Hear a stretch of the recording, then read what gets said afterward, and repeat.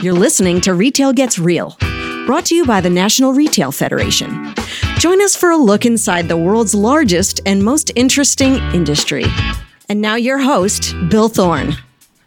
Welcome to another episode of Retail Gets Real, where we talk about all things retail because retail impacts everyone, every day, everywhere. This is going to be a great podcast because we have our research guy from the NRF that's joining us today to get us kind of familiar with why research is important to retail and what we do with our research. But first, our co-host, Shaquela, introduce yourself. Hi, I'm Shaquela Mims for the National Retail Federation.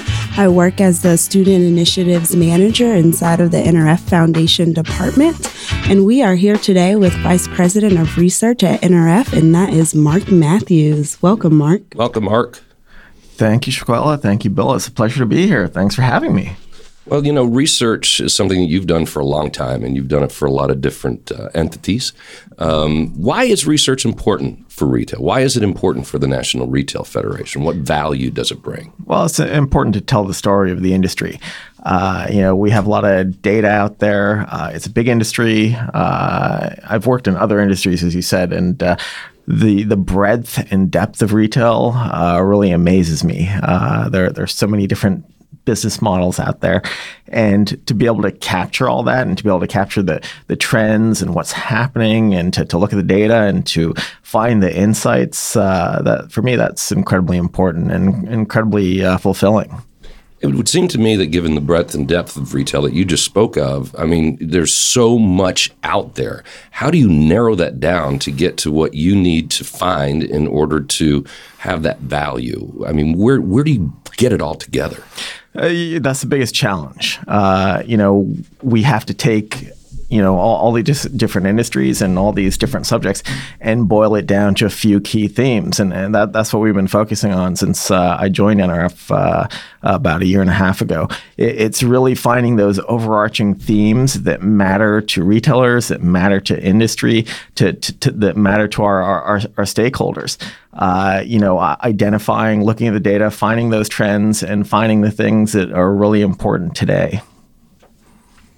Awesome. So what is important to retailers today? What are the trends that you guys have been studying? Well, we're looking at a lot of different things. And one of the more interesting things that we've come across recently, we spend a lot of time looking at data. I'd say we're data geeks. And I would say you are. Absolutely. I'd have to agree with doubt. that. Yeah. One of the more interesting things that we've latched on recently is this topic of what we're calling Gen Z, people under the age of 21. Just made the cutoff. And I talk to a lot of retailers, and they tell me they're still struggling to get to grips with millennials. Well, unfortunately, we've got another generation coming up behind the millennials, and they aren't necessarily like the millennials. They're different, and the challenge is for retailers to get to grips with this new demographic. Well, I mean, you talk about the Gen Z, you talk about the millennials. I mean, this is an evolving thing.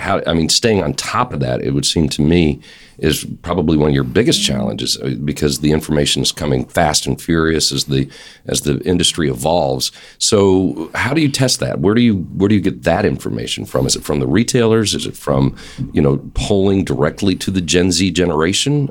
Yeah, it's all of the above. And one of the biggest challenges in retail is to be able to sift data because you get so much, as you said. We get it from retailers, we get it from consumer.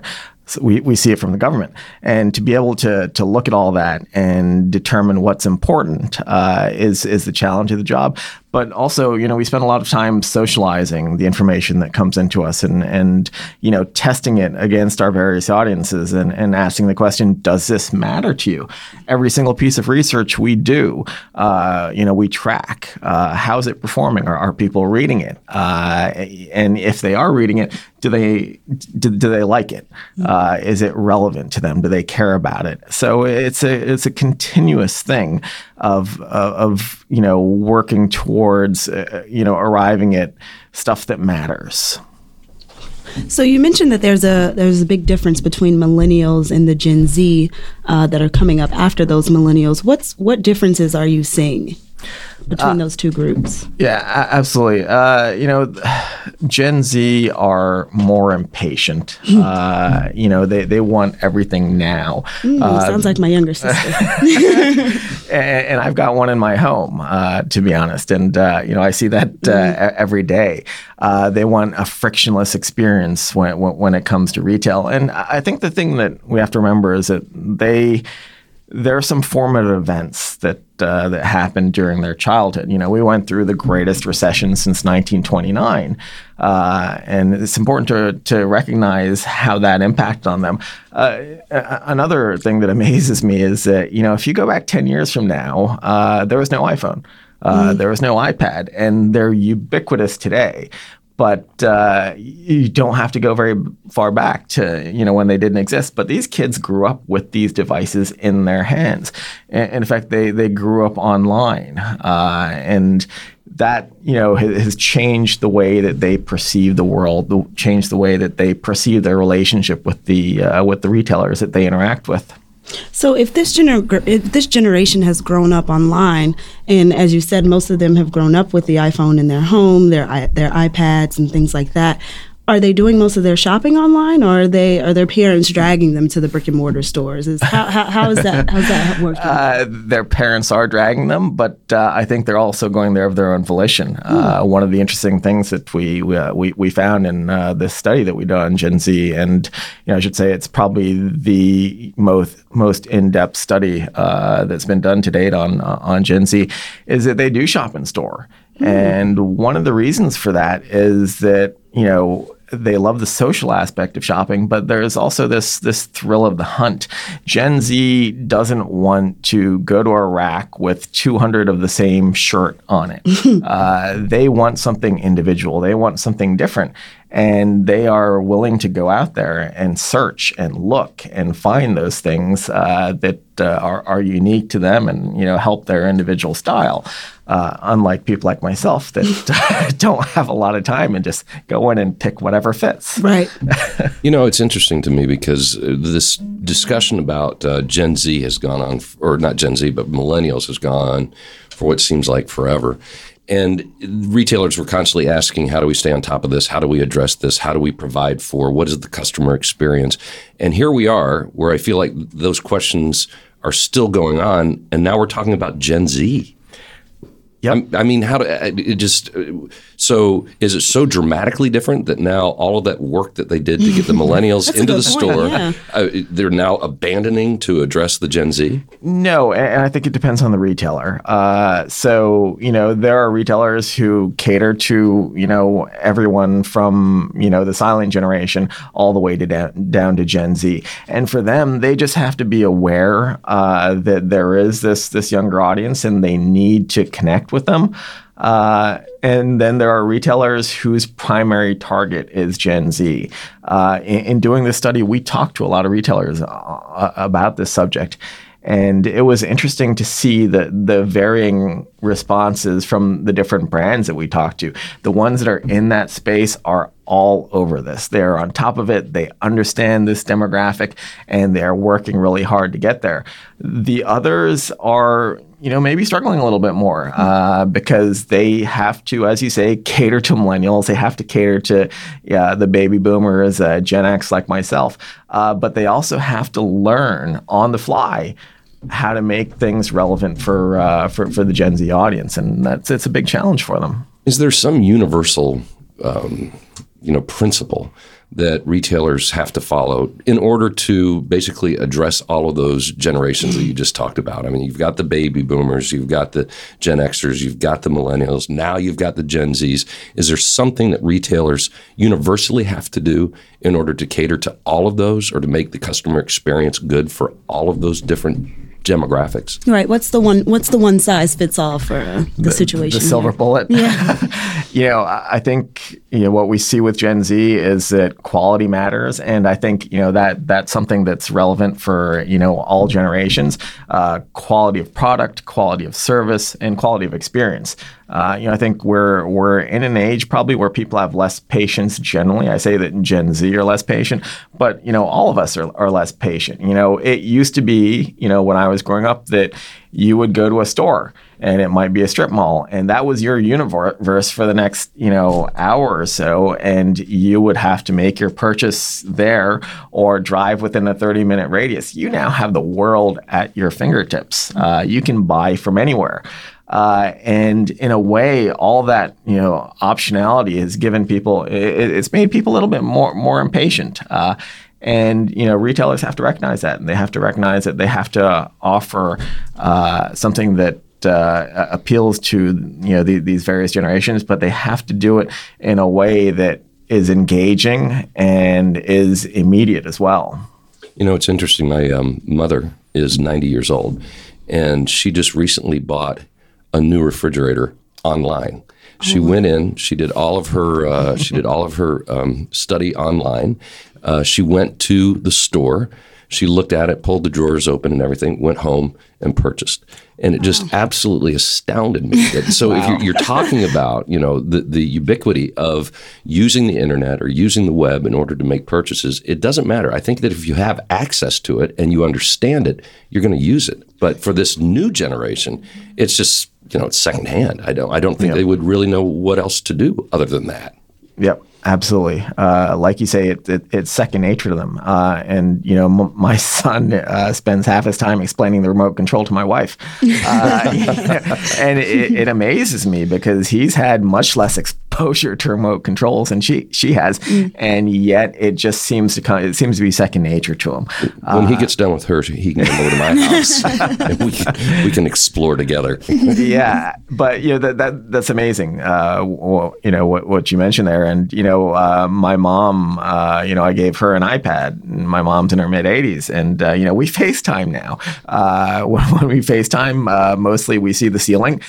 she hasn't gotten the sense that she's supposed to point it at her, but nonetheless, they're trying. But as you say, the difference is really, for the older generation, there is a real adaptation that has to happen there. Whereas with Gen Z, it's natural, it's immediate. It's a big difference. And, for retailers, they have to understand that, while your mom or my mom might not be on, Snapchat or, even on Facebook for that matter, Gen Z are, and they transact that way. And, it's not like, my mom looking in the phone book and calling up a retailer to ask them a question. Gen Z will hit them up on whatever app they're on. Twitter. Oh, yes. Exactly. And their retailer very quickly. Yes. They will, and they'll expect a response. Oh. And they'll expect a response quick. And if you don't respond quick, they're gone.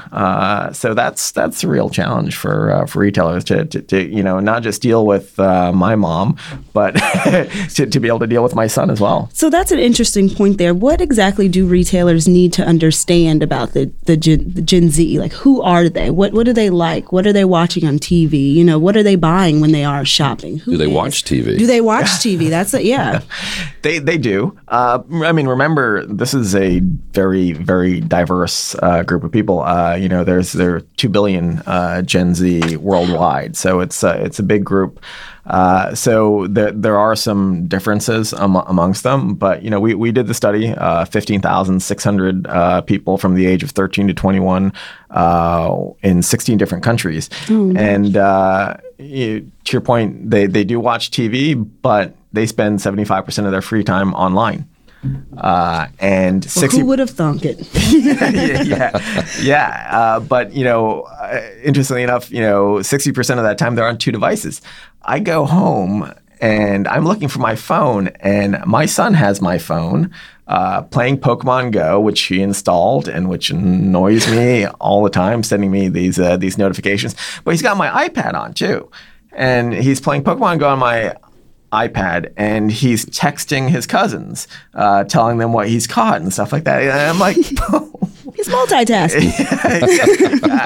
Yeah, I guess I should be happy that he can multitask, right? Not many men are capable, but it's amazing. Well, I would think that when you look at one of the bigger challenges facing the retail industry, and if you're, in the old model, you would buy advertising for, the evening news, or you would buy advertising for a sporting event. Now people are really getting all of that content off the internet, and they can stop it, start it, DVR it, whatever. That may be a whole different episode of the podcast, but I think that would probably be one of the things that keep retailers up at night, is how to reach these new consumers. Yeah, absolutely. And that's right. How do you find them on Snapchat and whatever else they're using now we don't even know about? Yeah, it's a challenge, and in talking to some of the retailers, some of them who live in this demographic, it's much more natural for them. But for others, where the brand doesn't necessarily resonate with Gen Z, what we find them doing is actually having to go out. To go to Coachella and to associate their brand with what's cool, rather than trying to convince the Gen Zer that their brand is cool. And is that working for them, or? It's early to tell, but yeah, it seems to be. I think some of the retailers have been quite happy with their experiences dealing with influencers, with bloggers, people who Gen Z follow, and also being at the events that Gen Z are at, so that they can slowly become associated with what's cool. I'm keeping an eye on the time. Shaquela, did you have anything else for Mark? Well, I'd just like to know, my younger sister's a Gen Zer. So what's the ideal gift for a Gen Zer? What do they like to see come in the household? What's your son asking for these days? It's video games. He loves that stuff. Pokemon cards, because he's into Pokemon. And I know we might not have much time, but I just wanted to mention that one of the reasons that we studied Gen Z is because not only do they spend $44 billion, but they influence their parents' spending. So my son is always twisting my arm to go to various retail stores, and we get in there, and I'm not just buying his toys. When we buy a couch, he's got as much say as me or my wife do. That never happened when I was a boy. When I was a boy, I had no involvement. You get what you get, you don't complain about it. Exactly. Well, we have had a great conversation. I really appreciate this, Mark. It's very interesting. We've got a lot of research at the National Retail Federation. If I go on the website, where do I find that research? If you go to nrf.com, it's under resources, and all of our research, as well as our members' research, is on there. And you can search. There's a search field you can use to find what you want. And the most recent research is highlighted right there. Great. Shaquela, thank you. Yes, I really appreciate you joining us. And sharing all the great information, Mark. My pleasure. Be sure to tune in again to Retail Gets Real and learn everything about retail. You've been listening to Retail Gets Real, brought to you by NRF. For more information about the National Retail Federation, visit us online at nrf.com.